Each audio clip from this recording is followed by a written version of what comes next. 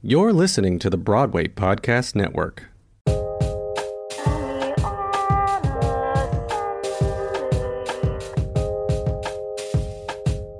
Jack, tell me a story.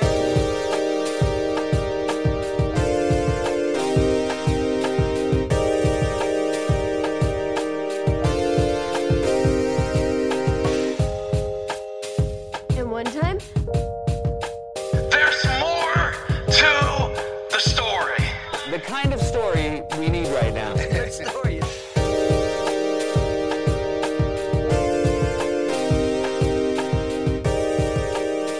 Hey, welcome back to Tell Me on a Sunday podcast. I'm so glad that you're back. It's me, Grace Aki, the host of this thing. It's now been, a couple of weeks that we've had the second season of the show out. Obviously, we started off really different than the normal seasons, but now we're back in the swing of things of having, wonderful storytelling guests, and today is going to blow your mind. I don't know if I want to promise that, but I want to say that this person that I'm interviewing is... I love her so much. It's Aneesh Sheth. She's a singer, an actor, an activist, a director, a producer, also just very cool person. We kind of talk about how we met each other, and we were seated. Did you hear me say that just now? I'm on the edge. No, we were seated close to each other at a reading, and I was like, this person and I jive very well, and I'm so excited for you to hear all about her. You know her from Jessica Jones and Difficult People and 12th Night and Southern Comfort at the Public, but she's you need her in your life if you don't already have her. I want to talk about everything else in between all of those projects because you can look her up if you want to hear more about that stuff. But I want you to get to know the real Aneesh. And without further ado, here it is. Follow her at Aneesh the Actress on Instagram. Highly recommend it. Either way, check it out. I am so excited to have you on the show because as soon as I met you, I was like, I just really want to be her friend. Same. It was like fate that we were sitting right there next to each other. I was just so happy. I think you turned around at some point and it was kind of like a movie where it's like the Beyonce fan is blowing on your hair.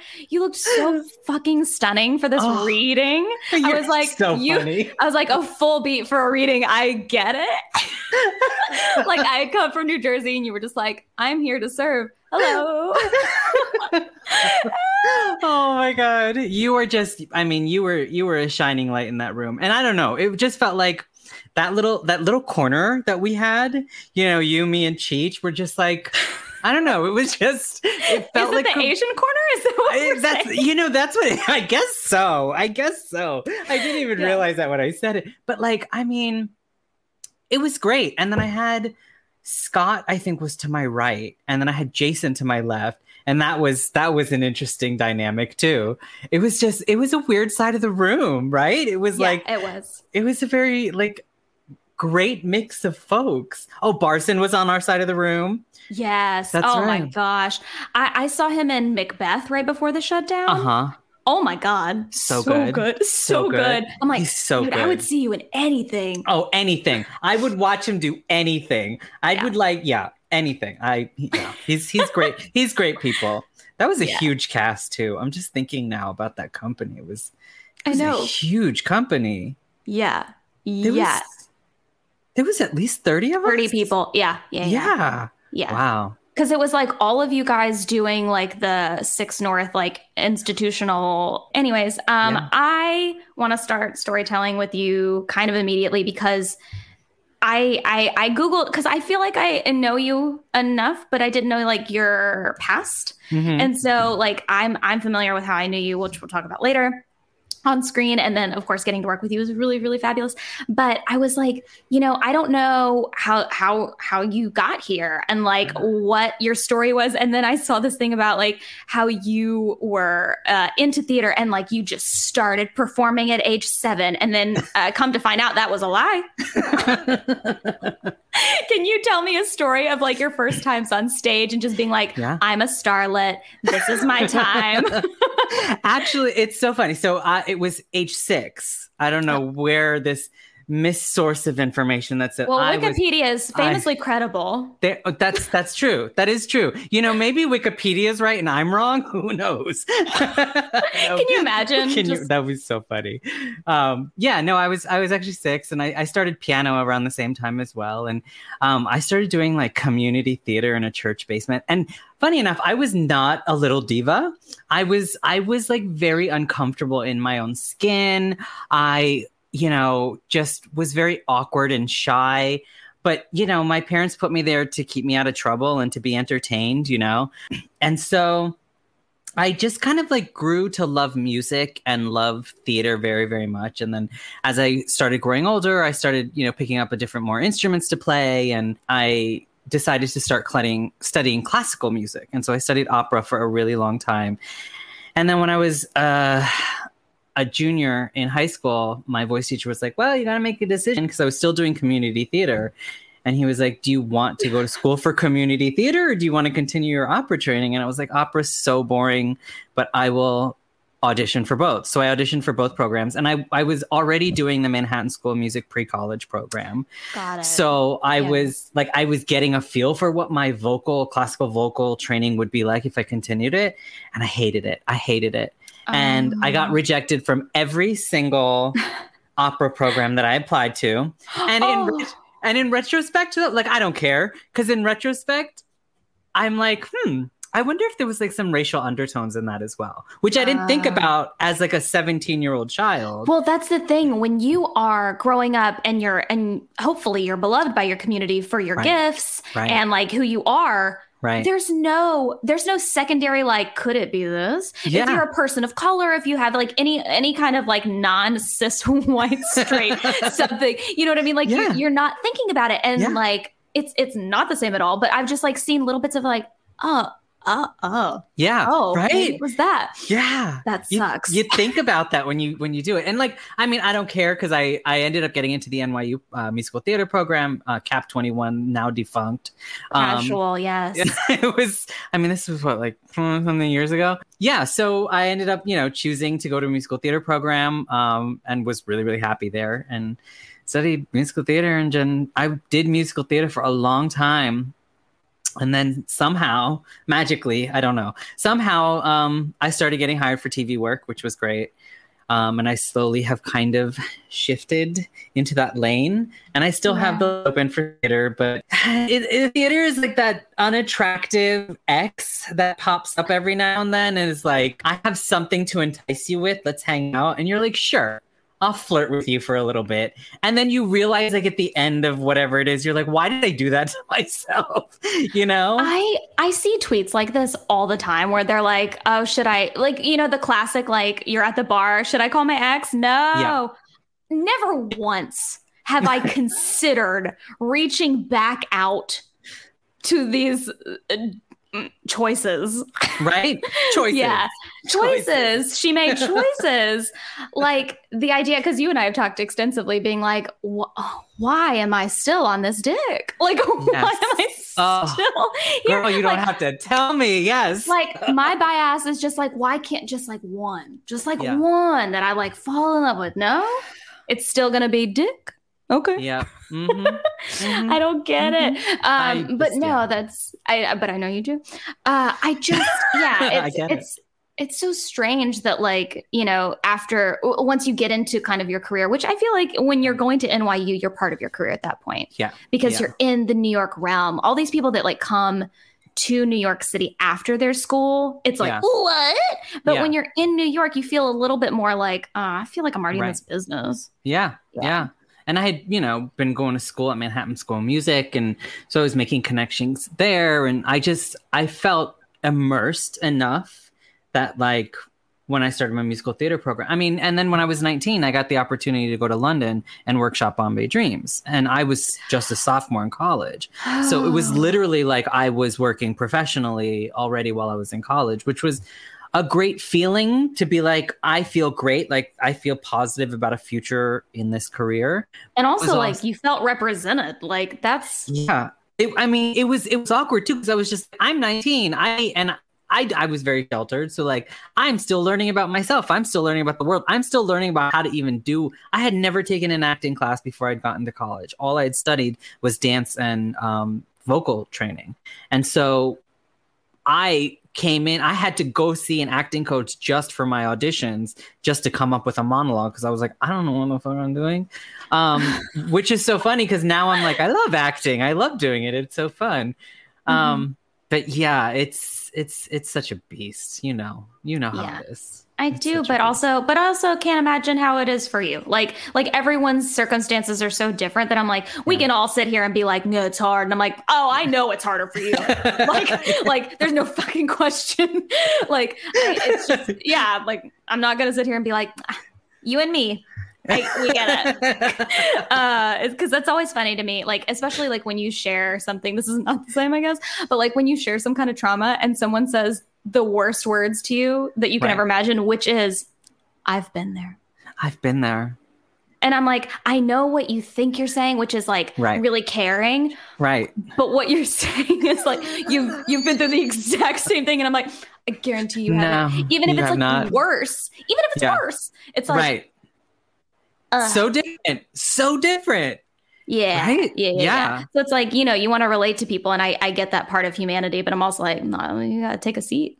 Right. You got to start listening to each other. You know what I mean? Like, and actually listen, like this, that's the storytelling aspect of your podcast is like, it's so wonderful, right? Cause it's like, we need to hear people's stories. We need to hear everybody's stories. Cause we don't know, sit down, Well, you literally just brought it up, so I'm just going to straight up go into it because I want to. I didn't realize you worked on Bombay Dreams for so long. Yes.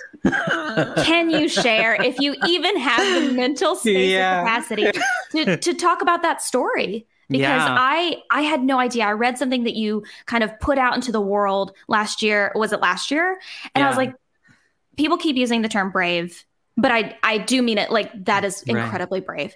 And like, it was, I hate, like, it just sounds like cliche, but that is exactly what that was.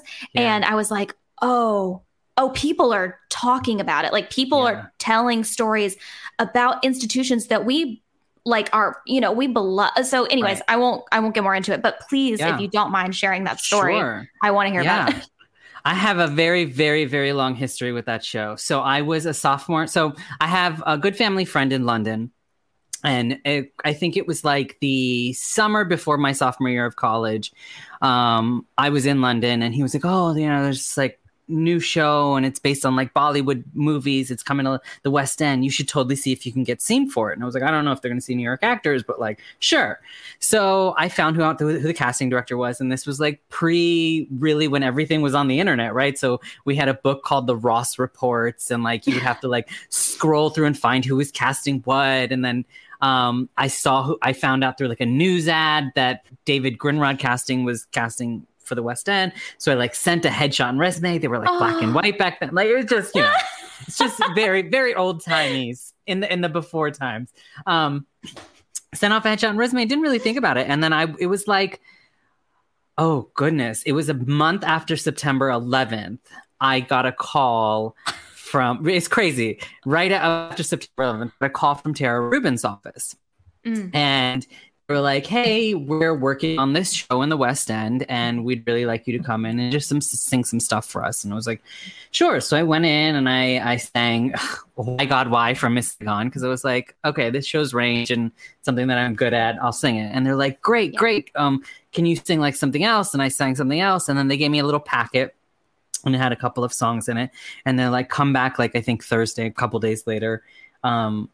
And we'll work on this stuff. And I was like, great. And they gave me like Love's Never Easy was written and Sweetie's second song in the second act was the same kind of melody, but it was a totally different song at that time. So they gave me that. And then they gave me another like group number to learn. And I came back and I sang a whole bunch of stuff for them. Was in there for a while working on it. And then I went home and I didn't really think anything of it. And then I was at school one day and I got a call saying that, hey, like we want to send you to London. Like I think they called my parents' house because my parents then called me and left me a message. And they're like, oh my God, you know, someone called saying that they want to send you to London for this workshop, yada, yada, yada. Because this was all landline times too. So they ended up flying me to London for like a 36 like super fast trip to workshop this for a day. And by then they had given me like a rough script that they had and some other material for Sweetie. And I was there for like, God, a day and a half working on stuff with them. They shuffled me like from the airport to the place, worked, went home, showered, slept, went back the next day, worked, and then went straight to the airport and left. It was a whirlwind process. And then about 2 weeks later, I got a call saying, like, we're not going to use you. And I was devastated, but I was also like, I'm 19. This is the business. This is the business. Like, I'm 19. Like this, I'm sure I will get an opportunity again. And like Tara's office reached out and we're like, you know, of course, in the event that it comes to Broadway, you're going to be on the short list. And I was like, okay, great. You know, that's nice to hear. Right. I was like, okay. Right. So time goes on. It's like 2.5 years later. And then I get a call. I'm a senior now. And Tara Rubin's office calls me and they're like, hey, you know, so it's coming to Broadway and we really want to know if you could come in and sing some Sweetie stuff. And I was like, sure. So I went, I did the stuff again. They're like, great, we want you to do a workshop. And so I was workshopping with 3 other guys. And it was like a week-long workshop where they, you know, taught us movement and this, like working on the material and all of this stuff. And then we did the presentations on the last day for like all the producers, and each just got like 10 minutes to do these presentations we had been working on all week. And then I never even got a call saying I didn't get it. I found out through a web forum online that somebody had, that Shri, who's a friend of mine, that Shri had been cast, that Shri Ram had been cast. And I was like, okay, well, I guess that's it. So then I reached out to Tara's office like about a week and a half later. And I was like, I just want to stop by. Like, I want to drop off a gift basket. And so I did. And I was just like, and I just, you know, thank you. Cause I've like been working with you now for like 4 years on this show, 3 years, 3.5 years on this show. And at one point there was also like an interim where they were doing like a mini dance tour. And so they were like, hey, can you come in and do some Sweetie stuff for this like mini tour? And I was like, okay. So, I mean, sometimes I don't even tell that part of the story, but it's like also like I was just dragged through the mud for a long time with them. Well, yeah, then, when you add layers to it, it helps put it all into context of like, look at how much I invested of myself. Yes, absolutely. Absolutely.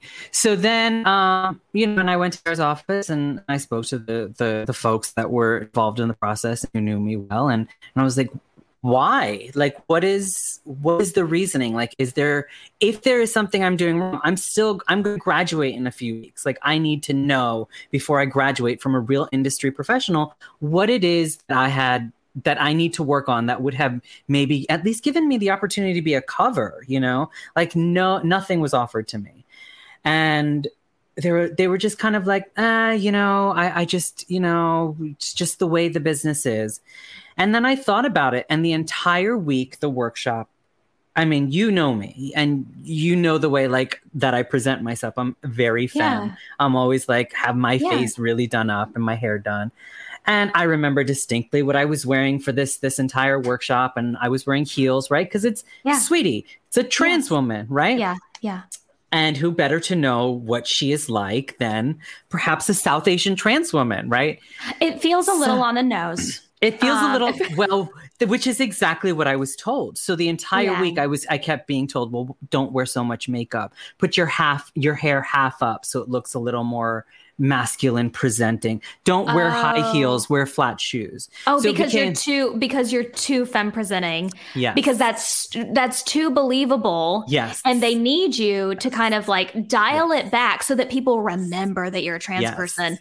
Do not get me started. And then you did. And I love it. I mean, but like, and the worst part about it, like, here's the fucking terrible part about it is like that character, Sweetie. I don't know if you've seen this show or people who are listening, if you haven't seen it, Sweetie is this character from the jump is treated and portrayed as a clown. Like, is the comic relief, is the one that's always the butt of the jokes, is the one who's always herself being like, oh, I've lived life from both sides. Like, just very like transphobic shit.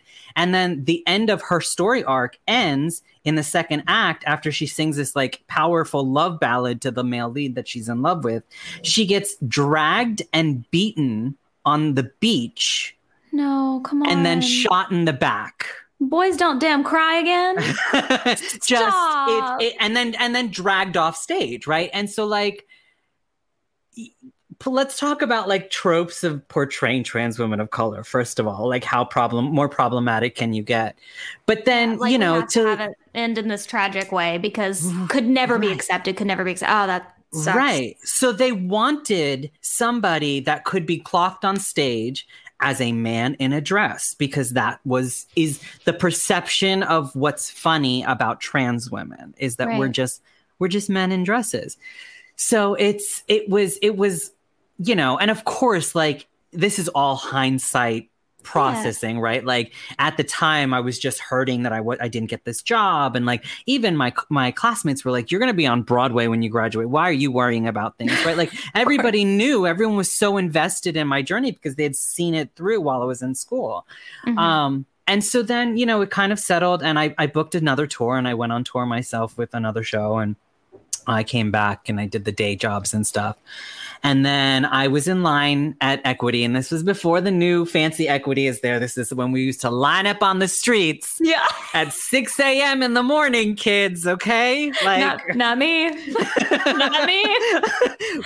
There was no lounge. It was just you waited outside in a line on 46th Street. Yeah.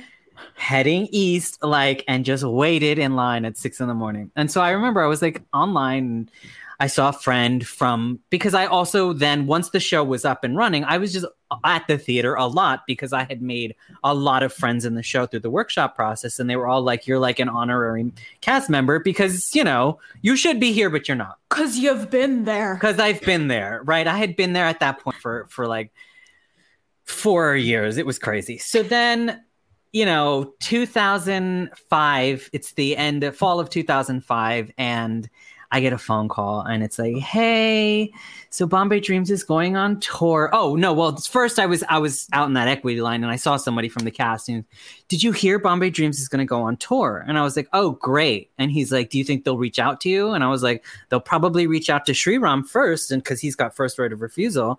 And if he turns it down, they might come to me. But at that point, I'm going to tell them, like, do you want to hire me or do you want me to jump through hoops again? And so they ended up calling me, and this was like November of 2005.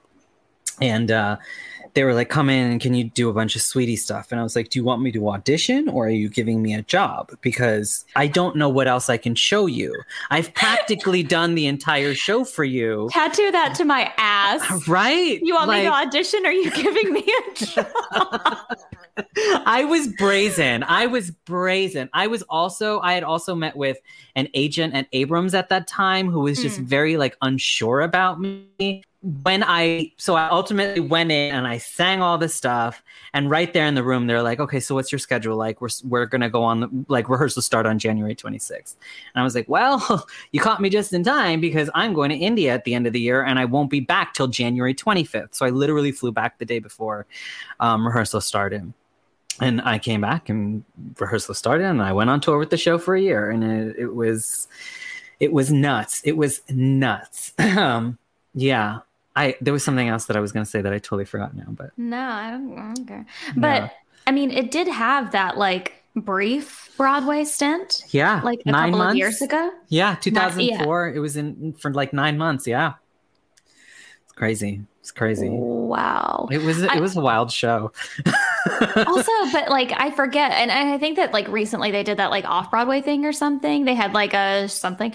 And I was just like, I'm not hearing anything about this show, which I can't tell is like, just marketing money, or if it's like, right. We don't talk about that. Like, I don't know. Yeah. I mean, I've heard some people who are like, oh my God, it needs a revival. And I'm like, does it? And then some people who are like, let's just keep it buried because it had its moment. And now it's gone and that's okay, you know? And like, not to say that I loved being with the show. You know what I mean? Obviously, you would not want to be a part of that type of experience if it didn't mean something to you. Right. So don't ever take that away from yourself. Right. Like you did that. Yeah, I did that. And I loved doing that show every night. You know what I mean? Like, as problematic as it was, I still loved playing that character and living in that world for the 2.5 hours, 8 times a week.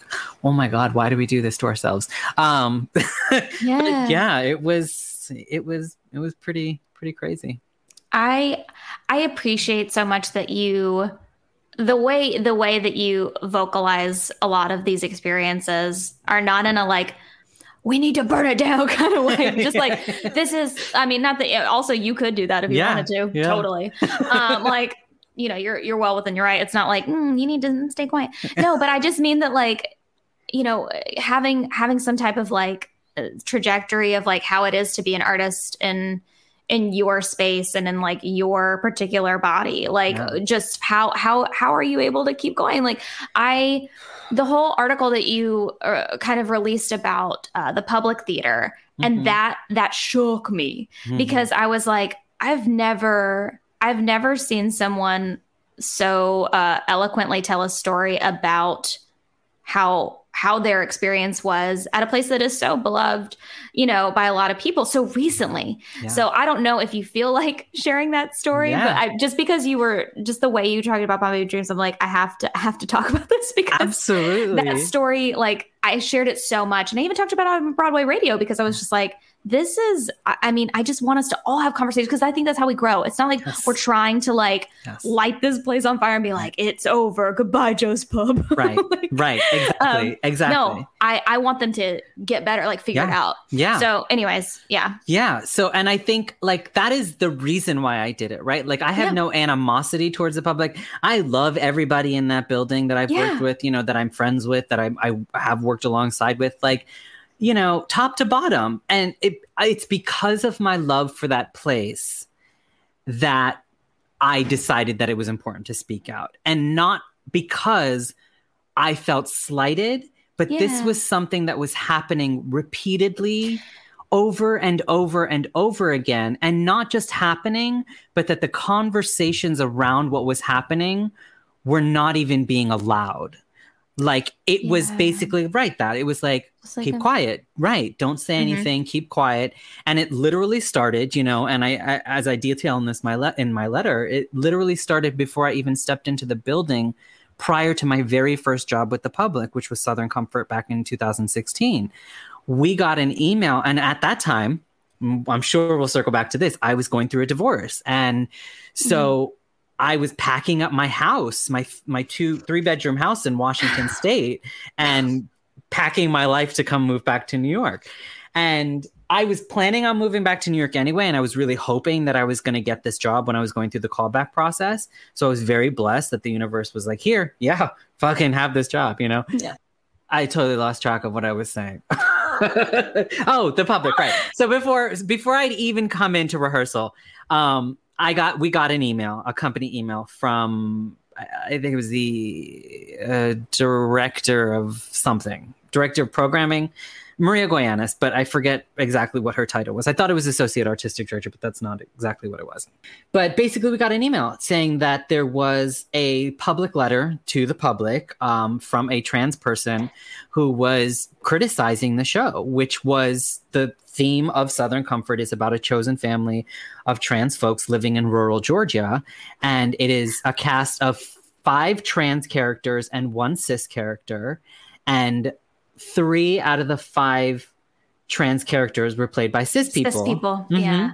And so they held an open, because after much criticism of everyone being played by cis people in prior workshops, they opened up calls for 2 of the roles. Only two though, for 2 of the trans tracks, but very specifically like only Carly and only Jackson. No, not Jackson. What is the other character's name? I don't know. It's been like 6 years. Yeah. I don't remember. I went in, I did the callbacks, whatever. And we get this email saying like, do not respond to this letter. You are not allowed to respond to this letter. We have an in-house staff that is going to respond when it's appropriate with the appropriate response, but you are not allowed to say anything.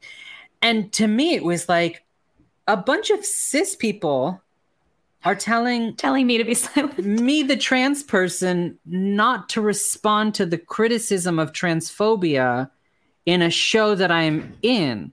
How am I not supposed to speak up? How are you telling me to keep quiet, right? But because it was my first show at the public, because I was coming back to New York and I had a new agent. I did not want to screw up my career, right? We are told, just shut up and do the job. And so I did. And because then also you're trying to feed yourself. I mean, like, let's be real. Like, right. I'm trying to pay that rent. Yep. I would like a coffee once a week, please. Yes. You know, yes. I mean, it's so layered. I think that people really get on their high horse that don't live in this arena a lot of times where they're like, why didn't you say something? And it's like, do you know I have bills? I have bills to pay. I needed to put a roof over my head. I was getting a divorce, right? Like up until then, I had a security blanket of an army husband.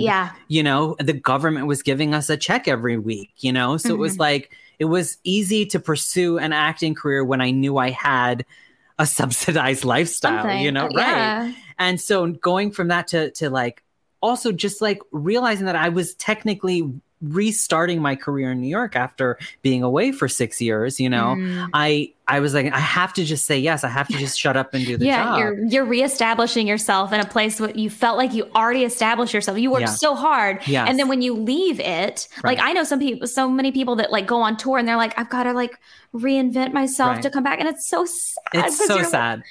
So anyways, no, it's just, so that it was started with that. Right. And then, you know, the rehearsal process was whatever. I got very, very sick as previews started happening because I was just being pushed. And during one of the previews, I don't know if you saw the show, but the core of the show, there's one scene and my character is the new girlfriend of the son of the chosen family. And so I don't show up into the show until about 37 minutes into the first act, when they've already established the rest of the family. So the heart of the show is this first scene once my character enters the stage, because it's like everyone is finally there together for once and all these dynamics are happening. And it's like this explosive scene over like Snicker pudding. And it's a beautiful, beautiful scene. And the show itself is a very, very beautiful show. Albeit problematic, you know? And they were toying with all the different things that they could do with the scene to see how far they could push it, see, you know, to keep it realistic or whatever. And there was this conversation about like me commenting on the other trans woman who was played by a cis man's appearance and particularly her figure. And I was protesting. I was like, trans women would not do that to another trans woman. Like I would never comment on another woman's body, trans or not. Like I would just never, that is not my place. That's right? not in like, your constitution. It is not in like... my, right. No. Right. And I said, and it's not even in the constitution of this character, because this character is being developed like me, right? Like she's so vibrant. She's so loving. She's so warm. Like that's very much me. And I don't like, there's nothing in this character, in this entire script that would lend itself to justify why she would say this. Yeah. It was fought that they wanted to keep it and they wanted to keep it in. I was not being heard. So we ended up taking a 10, and I was sitting in the audience and I was really, you know, visibly upset. And my cis white male castmate came up to me and we were very close, and he, you know, was comforting me, and he was just, you know, do you want me to say something? Do you want me to say something? I was like, no, I mean, I've said what I said and they want to shoot it down. So I go away, I go to the bathroom, I come back, and we're going to start up again. And the director comes over to me and says, hey, I just want to let you know that we're going to cut it. We're going to cut it. We're not going to do it. And to me, immediately I thought, well, you didn't want to cut it when I said something. And I know that my castmate went and talked to you, and now you want to cut it. And so it just felt like I, you know, between the letter before rehearsal even started, and then like hearing this about like, I'm only being heard when my concerns are going through a cis white male, just felt very much like very invalidating to my experience. Right. So I ended up getting sick. I was out for 5 days. They shut down the show. Then the show reopened again. And then it was fine. And I did my job. Yeah. We got a New York Times critics pick. I got rave reviews. Like, I did my job because I'm a goddamn professional. And my You're so good. Let's be clear. You are so good. Thank you. But yeah, Thank you. Of course. Yeah, because I'm a professional and I do my job, right? And it's like, if I am taken care of, if I know I'm in a safe space, if I'm taken care of, if I can focus on my job and not the extra stuff that's happening around me, like having to defend my own value as a trans woman of color in the space. And mind you, I was the only person of color. So it was an incredibly white room. But yeah, so I'm so glad that you shared that, because I think that it happens so often in a room and people don't know how to deal with it or react. Yeah. So if people are going to have these conversations, maybe they're helpful. Yeah. And I mean, it just kept happening, right? Because then after Southern Comfort, I got hired for 12th Night. And then I was, again, the only trans person. Was that the one that's in the park? That The was not in the musical? park. It was not the musical. It was the mobile unit. Okay. Yeah. Gotcha. Yes. Yeah. And then after that, I did Masculinity Max, which was a problematic process on its own, right? Because I think, as I say in my letter too, right, it's like the public wanted to sensationalize on identity without actually giving the safe space to create folk of those identities, right? So it was just very problematic from like the rehearsal room all the way through production. And then I got cast in my first summer show, which was virtual last year, Richard II. And it was, it was like 2 days after George Floyd was murdered. And I remember this. Yeah. Who all was doing that with you? I recognize some other people. I mean, like, Felicia Rashad was in it. Andre Holland was in it. Yeah. There was a lot of cool people in it. So there was a lot of us who expressed before the first rehearsal whether or not that the show even needed to happen at all, right? Like, who the fuck cares about Shakespeare right now? Do you know what I mean? Like, I know exactly what you mean. Right. I had tons of friends that were doing virtual programming that was scheduled to do the week after, and I was like, I don't know how anybody has the capacity to be like, you know what? Yeah. Right. So I can't imagine. So a lot of us addressed that to company management, to the public, saying that, you know, perhaps the time and money going into it would be better relocated somewhere more useful right now. And they were like, well, what's going to happen is we're going to meet for the first rehearsal. And the first part of rehearsal, everyone is going to be able to just express how they're feeling right now. We're just going to talk.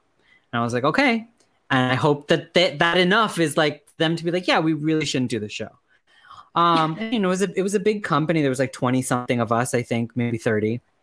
And all of us, you know, shared how we were feeling. A lot of folks were also like, I don't know if I should be here. I don't know if this is right, that we should be doing this right now. And when it was my turn to speak up, I said, you know, I feel complicit, right? When I accept a job that once again has cast me in a very marginalized way, because it does end up resonating outside of this room. The way that once again, I'm the only trans person in the room. And it just, you just start, you're marginalizing people over and over again when you cast them in certain things. And I addressed the fact that I was a brown maid to yet again a white queen. And I had played that as Mariah to Olivia in 12th Night. And here I was playing the maid's woman in Richard II. And, you know, I was upset because it was also like my fourth or fifth, you know, and countless readings I had done with the public, you know, feeling like no matter how much I showed them I can do, I still wasn't getting the opportunity to do bigger things with them, right? It was still in like these very like marginalized ways, like you're going to play a brown maid in one scene and that's it, right? In like a 3-hour play. I was like, you know, I'm capable of doing more. Why? Right. So there was an HR meeting that was called, and I kind of addressed everything. I was like, look, this isn't just about this. This is about like the marginalization of trans folks from my experience and my point, friends that have worked here. my entire 5 years that I've been in with this company. Like and they're like, okay, great. They took a record of it. They addressed it, the emails back and forth. And then that was it. And then nothing happened. It's like, we record it. Right. Goodbye. Right. And it gets filed away somewhere. And that was it. And I knew that I wanted to speak about it on my own at some point. And I think for me, it was like, there's never a good time, but when is it going to be therapeutic for me to speak up about this? And when is it going to be important enough for me to speak about this? And so then when Karen Olivo put out their statement against Scott Rudin and leaving Moulin Rouge, that was very inspirational to me. The work that Jamie Sapero and March on Broadway and those folks that they're doing is like very inspirational to me, that I realized that like I have a story that is important that needs to be heard. And I also have, as a person who's just very motherly in general, I have a very protective instinct to be like, no fucking way is any other trans person going to walk through those doors and experience what I experienced without knowing what it was actually like for me. Mm-hmm. And so I sat down to write this letter, and I had to make sure that, it didn't come from a place of like feeling wounded artistically, or it wounded my self-worth, right? Like it was something that I had to process and deal with and heal on my own. But it had to be about, this is the way that we continue to marginalize trans folks when they come through these doors and continually put their best efforts forward only to not receive back the things that they're putting in. You know what I mean? Mm-hmm. Continually after years and years of hard work, what is it going to take? And finally, once that letter was out there, I started getting responses. Do you know what I mean? I started getting responses from the folks I wish had spoken to me about it a year and a half before I'd released that letter. Yeah. Who should have had a conversation with me a year and a half before that letter was released. Yeah, I think... Or 9 months, a year, whatever.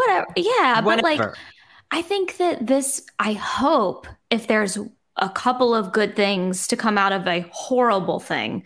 But I go, perhaps people are sitting down to not just like, I'm listening, I'm taking information, air quotes, and then they go about their lives instead of like sitting down and being like, how can I make sure that doesn't happen to other people? Because if it doesn't affect me, it must affect somebody. Like, you know what I mean? Like just, it's the whole racist, anti-racist thing. Yeah. It's like, you can't just like not say the N-word and be like, I'm doing my job. Right. Like it takes so much more work, right? And it takes so much work on all of us, right? Like a lot of I got criticism for that letter. I got criticism from folks who were like, why did you even say that? Why did you say this stuff? And I was like, if you have questions, turn your booty around and walk down to 425th Lafayette. Like those are where you need to direct your questions. Why is it at me? Why is it at me? Like everything that you want to know is in that letter. You can read the letter and your questions will be answered. And a lot of the criticisms were just like very unexpected because why wouldn't we speak out against abuse that we're enduring in this industry? Why wouldn't we want to make these spaces safer for the people that are coming out of these conservatory programs, which need major reformation as well, right? Yeah. Like they need major overhauls, right? So how do we prepare the next generation behind us and the generation behind them to really be able to not only enter spaces that may not be safe for them, but to be able to assert themselves in ways to be able to have conversations and make them even safer. And like I said, like the responses I got, I wish I had gotten a year before instead of after releasing this letter. But all of it comes from places of love because you love the arts, because you love performing. So it's not like, hey, it's literally because you love it so much. Right. And that's an institution that I love. Right. And I love the public, right? Like the majority of my career over the past 5-6 years has been at the public. I go back time and time again to do a show there. So it's like some of my best friends in my life are folks that I met at the public, right? Like that institution has a very big place in my heart and in my life, which is why I chose to speak out, because I knew that if I didn't, I was going to be so bitter about it. I knew that I would never want to walk in those doors again. And I may not get the chance to again. And that's also okay with me. I knew that writing the letter, because it was important enough for me to be like, even if I don't get the chance to walk into those doors again, somebody behind me who is going to feel a little safer because I spoke up. And that's what's important to me. Hey, we love to see it. Also, I love seeing your little pup behind you perking up a little bit throughout our conversation. I'm just like, hey. Hey. Last year, I don't know if you're familiar, but we were in a pandemic, and Were we? we're still here. And that's okay. But you were doing all of these like cooking lives. Like, do you remember this? Because at I some forgot point, about those. Oh, I didn't, because there was somebody was talking last night. I won't say who it was. Robbie Roselle was talking about Alice Ripley being absolutely unhinged on her like Instagram lives, being like, this is how you fold underwear. And like, it wasn't, that's not what you were doing. But I will say, like, I don't remember if you were making bread or what, but there was one time I was watching you and I was just like, this is so comforting. I was in my kitchen. I was like making Rice Krispie treats, and you were just like, oh man, I kind of fucked up the bowl thing here. And I was like, we are really all in this together. We are all in this together. I forgot about that. Yeah, I used to love doing those. It was great. Yeah. I loved having those like insights to people's like, well, I mean, here we are.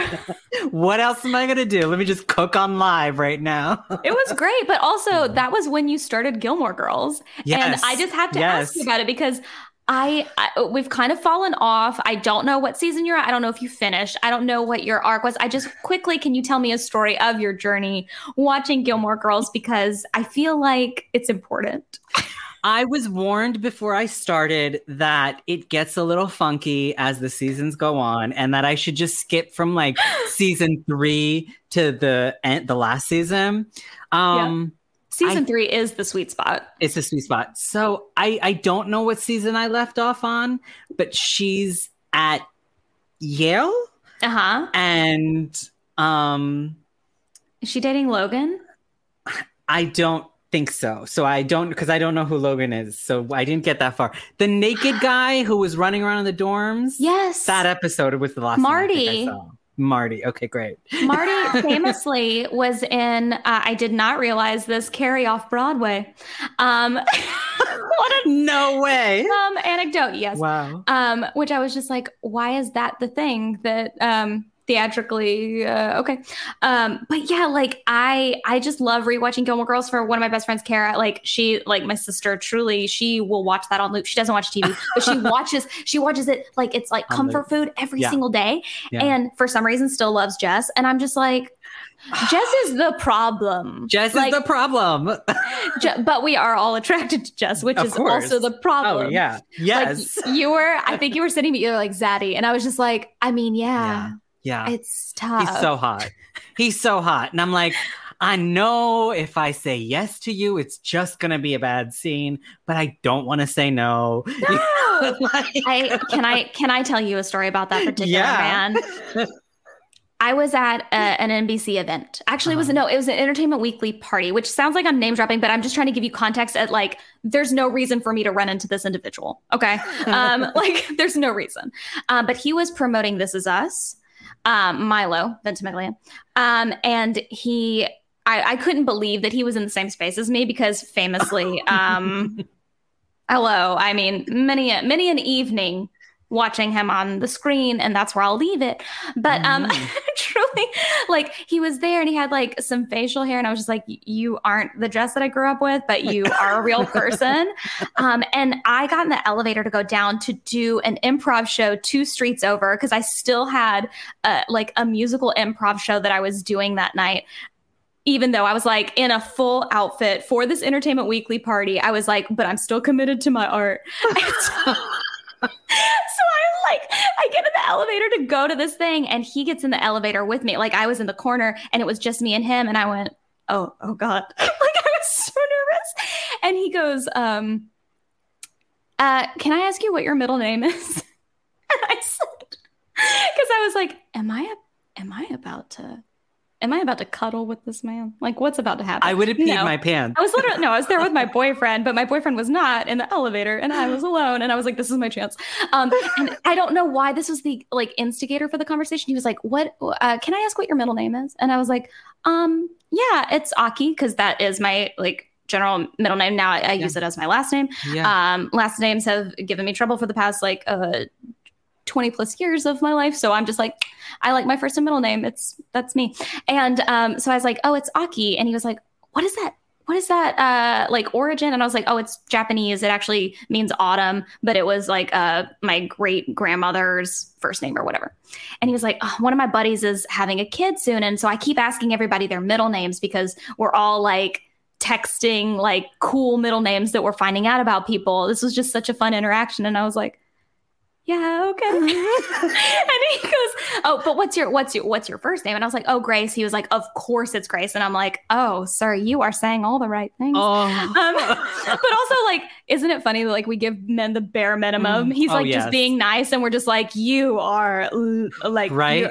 I am fully dripping. Like he noticed me like the bare minimum. Right. I'm the only person in the elevator. If he didn't talk to me, like, and because I think he also saw me like quaking. Yeah. And we started to get out of the elevator and he was like, why are you here? And I was just like, oh, because my boyfriend was like doing a show and he was like, oh, very cool. Like, oh, he's doing that thing with like Josh Radnor, like I'll have to text him. And I was like, you can text me. I'll take all his messages. Yeah, I was like, I am the press secretary. I'm cutting all this. But he was just so kind and just walked me out into the street. And he had his like bodyguard with him too. Ended up being like downstairs, and he was like, "Can I walk you down to the corner? Like, are you going somewhere?" Because there were drooling. hordes of people trying to get his like photo and like autograph because people had figured out that like this was an event that people were at. And I am literally nobody. But what a sweet, strange interaction with somebody that I had built up in my mind, because we have so many like people that we meet in our lives that like you had built up, right? Mm-hmm. And then you're like, oh, I wish I hadn't met you. Yeah. Oh yeah. Do you have any of those stories where you're like, I had really built this person up and then they absolutely disappointed me? Oh, yeah. I mean, there's this Bollywood actor who I won't name, Saif Ali Khan, who I was obsessed with growing up. And he was shooting a Bollywood movie here in New York. And they were shooting a scene in Union Square. And I was coming out of the gym, okay? So I get how I look when I come out of the gym. Sure. And I was like, he was just hanging out by himself on the side by like where that like canopy is, the whatever they call it, where the train comes up, just by himself. There was like no one around, no PAs. I was like, this is my chance. So I went over to him. This is my chance. And I was like, hey, can I get your autograph? And he was literally like, and I was like, oh. The face you are making right now is absolutely like you could not be bothered. He was not bothered. Like, I don't even think he looked. Do you know what I mean? Like, it was just so automatic. Mm-hmm. It was very awkward because it was just like, okay. And like, I get it, right? Like, of course we like work in show business. We get it. But also there's a line of being rude. And that was just really rude. Yeah. Cause maybe you can be like, a bad day. But we all have to learn like how to be tactful and kind, because this might be your one interaction with somebody. You never know. Like, that's how I feel about stage doors. Yeah. People often are just like, yeah, this is part of the job, or they don't want to do it. And I'm like, yeah, that's your prerogative. It's a safety thing as well. Yeah. Like, I can't imagine how that must feel every night. But I also go like, maybe one of those people standing outside literally saved up for a year to fly to see you. To see you. To see like, you specifically. Yep. Yes. And so me and Bernadette Peters when I was 18 years old. And so I just, but like, I mean, I didn't like see her after the show. Yeah. But at that production of Little Night Music, halfway, she started to do Send in the Clowns and a phone went off. At the orchestra's like going. And then you hear, ding, ding, ding, ding, ding, ding. And she goes, I'll wait. And then literally the audience starts clapping because this was before the patty of it all. Right. Yeah. And then the person, you can hear them power down their phone. And then she goes, okay, let's start again. And then they start to do Sin. I mean, it's the biggest number from that show. Yes. And I was like, okay, that was literally the most beautiful thing I've ever seen. Like Queen she handled status. it so. Yes. Queen status. Oh, wait. I saw Laura Benanti in My Fair Lady last year, the year before, whatever. Yeah. And someone's Right Before the Rain in Spain, whatever the name of that song is. Someone's phone went off and she broke character and she was like, "Can you please turn your phone off? I'm gonna wait for you." And she was like, "Yes, and this is my real voice." It was, and then of course people clapped, right? Like that's become an industry standard now. It's insane. I remember the days when there were no cell phones in a theater because you couldn't bring a phone with you. Yeah. You did not have a phone. You did not have a phone, right? Truly. I want to get to the end of our time together because you're out of town. Like you're doing a thing. Can you tell me what you're up to? Are you back home? I'm home now. Yeah. It's a virtual thing. I mean, the creative team is up at the O'Neill Center. But the cast is all virtual. I'm working on Amy Jo Johnson's Hatchetation. It's a new musical. Oh, it's very cool. It's very, very cool. It's really contemporary. Contemporary take on the story of Carrie Nation, who was kind of like the leader of the temperance movement. Interesting. Leading prohibition and throughout, widespread America, started in Kansas. And so it's a very, very interesting show. And we've been workshopping it this week. And then we have a presentation next Tuesday. And it's very interesting. I've been avoiding doing musicals on Zoom all year. I've just been doing plays. But we're attempting to do a couple songs on Zoom. So they had me pre-record a song and a couple other folks are pre-recording songs. So we'll see how it goes when they plug it in, to the feed or whatever they're going to do on Tuesday during the reading. We'll see how that goes. That's really cool. No, I can't imagine doing a musical on Zoom right now. Like every time I've seen people do it, I'm like, I don't know. Like the Ratatouille thing, I was just like, guys, what are you doing? And now you're nominated for an award. Okay. So kudos to you. I know you're busy. You're booked and busy because you're fabulous. You're so sweet. But this is the end part of the show where we play kind of a game called Short Story. Okay. And basically, I will give you a word. You'll give me a word, and I can storytell first, or you can do storytelling first. But basically, we give each other a word as a prompt. So like I could say like salamander, but you could tell me a story not about a salamander, and that's totally fine. But it's just to get you started on something, being like, oh, I have a story about this, but you only get 2 minutes. So I can give you a word first. You can give me a word first, whatever you want. Give me a word first. I'll take this challenge. Okay. I feel like this is a bit of a gimme, but okay. Okay. I have a word for you. Okay. It is water bottle, and your time starts now. Water bottle, and I've got 2 minutes, right? Okay, so everybody, if you don't know, Grace and I met during a workshop of a Drew Gasparini and Alex Brightman's show. It's kind of a funny story based on the book by Ned Vizzini. I have been involved with this show for a couple years, done a couple of developmental things with them, and so they decided to put this workshop together, and I was very happy to be part of it. And we had a company of like 30 of us, and the way the room was set up was these 2 rows, and Grace and I were right in front of one another, or even next to each other, I think, at one point. And she had this ginormous, and when I say ginormous water bottle, I think it is twice the size of your head. It is huge. It says it's a gallon on the Amazon website. It is certainly not a gallon. It is like maybe 5 gallons. It's huge. It's huge. It feels like it's been one of the gallons you get at the supermarket. And little Grace is just picking this giant thing up and drinking the contents of this entire water bottle through this whole workshop. And so much so, just like keep yourself hydrated. So much so, inspired me to buy my own ginormous water bottle that I now have as well, that I call my workshop bottle because it is the bottle that I bring to all my workshops. Because I force myself to drink. I have to drink that much water when you're doing workshops. You know what I mean? You have to just keep yourself hydrated. Yeah, and You're you only get so smart. many equity breaks. Right? You got it in within under 2 minutes, which I appreciate. But I will go grab just for frame of reference for the world. I was like, Huge. it's hard to put people on the spot of like the short story, and I was like, no, we have a short story about that, because I literally will never forget getting the because you were like, no, but like send me the link.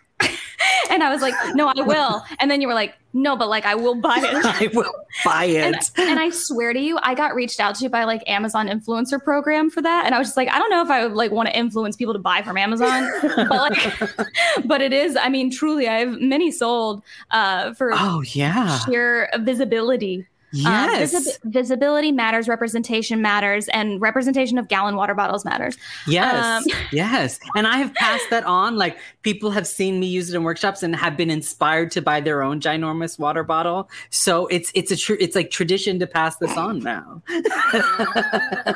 I There's really going to be a love that. plaque in Duffy Square one day with your name on it, being like donated.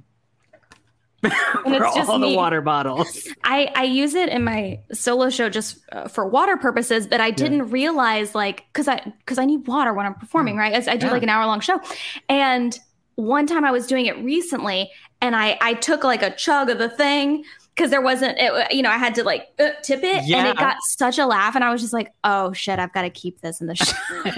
Like now it's like a part of it. Like now it's a prop, which is annoying because I'm like, how much water do I keep in it for the best laugh? Right. Like whatever. It's so stupid. It has to be planned now. Yeah, I'm like, oh, when do I take the chug? Like, but yeah. Anyways, and then don't get thirsty before that bit because like now it's ruined. Then it's ruined. Stupid. So stupid. See, and if we were on Broadway, you would just have a stage manager who would replace it with the appropriate level at the time that you were supposed to take that shot, right? You wouldn't even have to worry about that, but we're not on Broadway. We're not on Broadway, and your girl's not equity. All right, so you're welcome to remember everybody's like passing the sheet around like a normal workshop, and they were like, oh, this is the equity sheet. And I was like, oh, not me, friend. Okay, so if you have a word for me, we will get into it. And you ready? Yes. Okay. Train car. Oh, train car makes me think of like I don't know if you're familiar with the Boxcar Children book series. Not really. It's a book series for children, and I never read it, so it's not that I would always see the covers, like kids would like bring it, when there's like the Babysitter's Club book series, and then there was like the Boxcar Children. I would see kids like reading all of those book series, and I would go, how the hell are you going to commit to people like that? Like I can't, I'll get like one book in and I'm like, I'm glad I know their story. Next story. Like I don't need to follow Clarissa through the boxcars. And I don't remember, were they nomadic? Grew up like I was living and working in Chattanooga, Tennessee. I remember meeting, they were like, these are the train people, and I was like, hold the fuck up. Do I need to reread these books? Are they train people, or were they just like living in a boxcar? And now I'm like, oh my god, was I being like anti people that are without a residence right now? Like was I like that classist as a child, not wanting to read about like why was I not gravitating towards it? So I have a lot of guilt. But train car makes me think of all the books that I'm like, they deserved better from me, as if these are real children being this was my story and you slept on it. I was out here reading Holes so I could know the Shia LaBeouf rip movie better. You know what I mean? Like my god. I'm gonna have to look up the Boxcar books now. I'm going to have to look them up now and see. This was a whole marketing campaign for me to bring up the Boxcar Children. So funny. That's so funny. Oh my God. No. Yeah. It's I was too busy reading Holes. I was too busy. Fake reading, probably. I was like, I'm familiar with the Eartha Kitt film. Okay, Henry Winkler, Shia LaBeouf. But anyways, that's really funny. I need to Google that because I didn't know. Yeah. You're such a delight. I had planned to talk to you for half an hour. Look at us. I'm so sorry. I took so much of your time. Shut up. No, I just meant like, I've been trying to go like, oh, I should go shorter on my episodes. Yeah.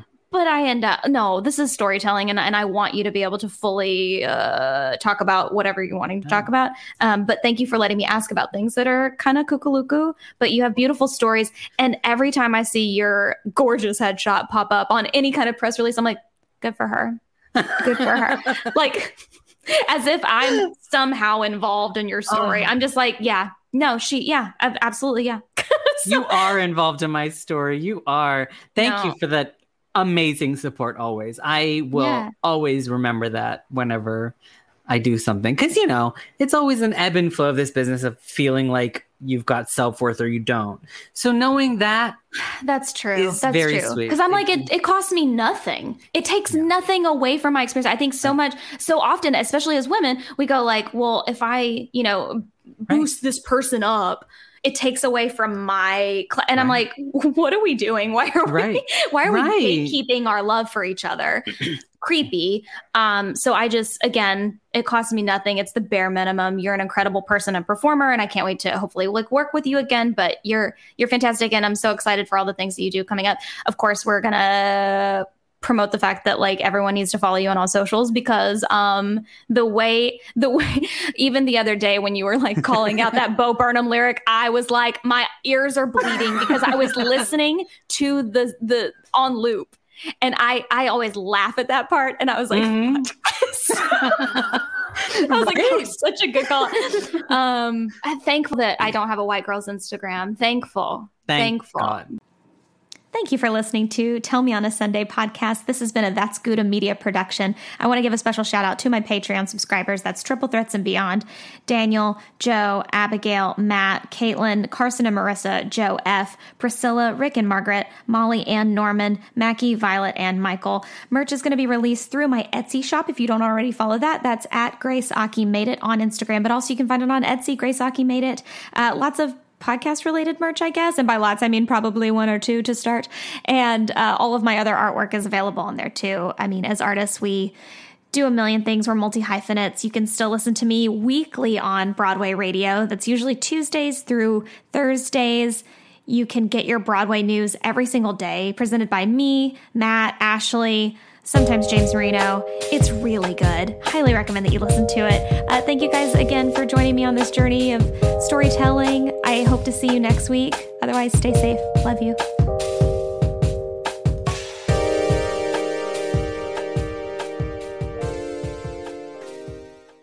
Hey, it's Leslie Odom Jr. here on the Broadway Podcast Network to tell you about the Rise Theater Directory, a program of Maestra Music. Rise is a national online resource designed to connect and empower backstage and administrative and creative theater professionals from underrepresented backgrounds. If you work or aspire to work in the theater community, this can help you find your next project. And if you hire theater professionals, search the Rise Theater Directory to find your next team. Create your profile now and get more information by visiting risetheater.org. That's theater with an RERISETHEATRE.org, because only together we rise.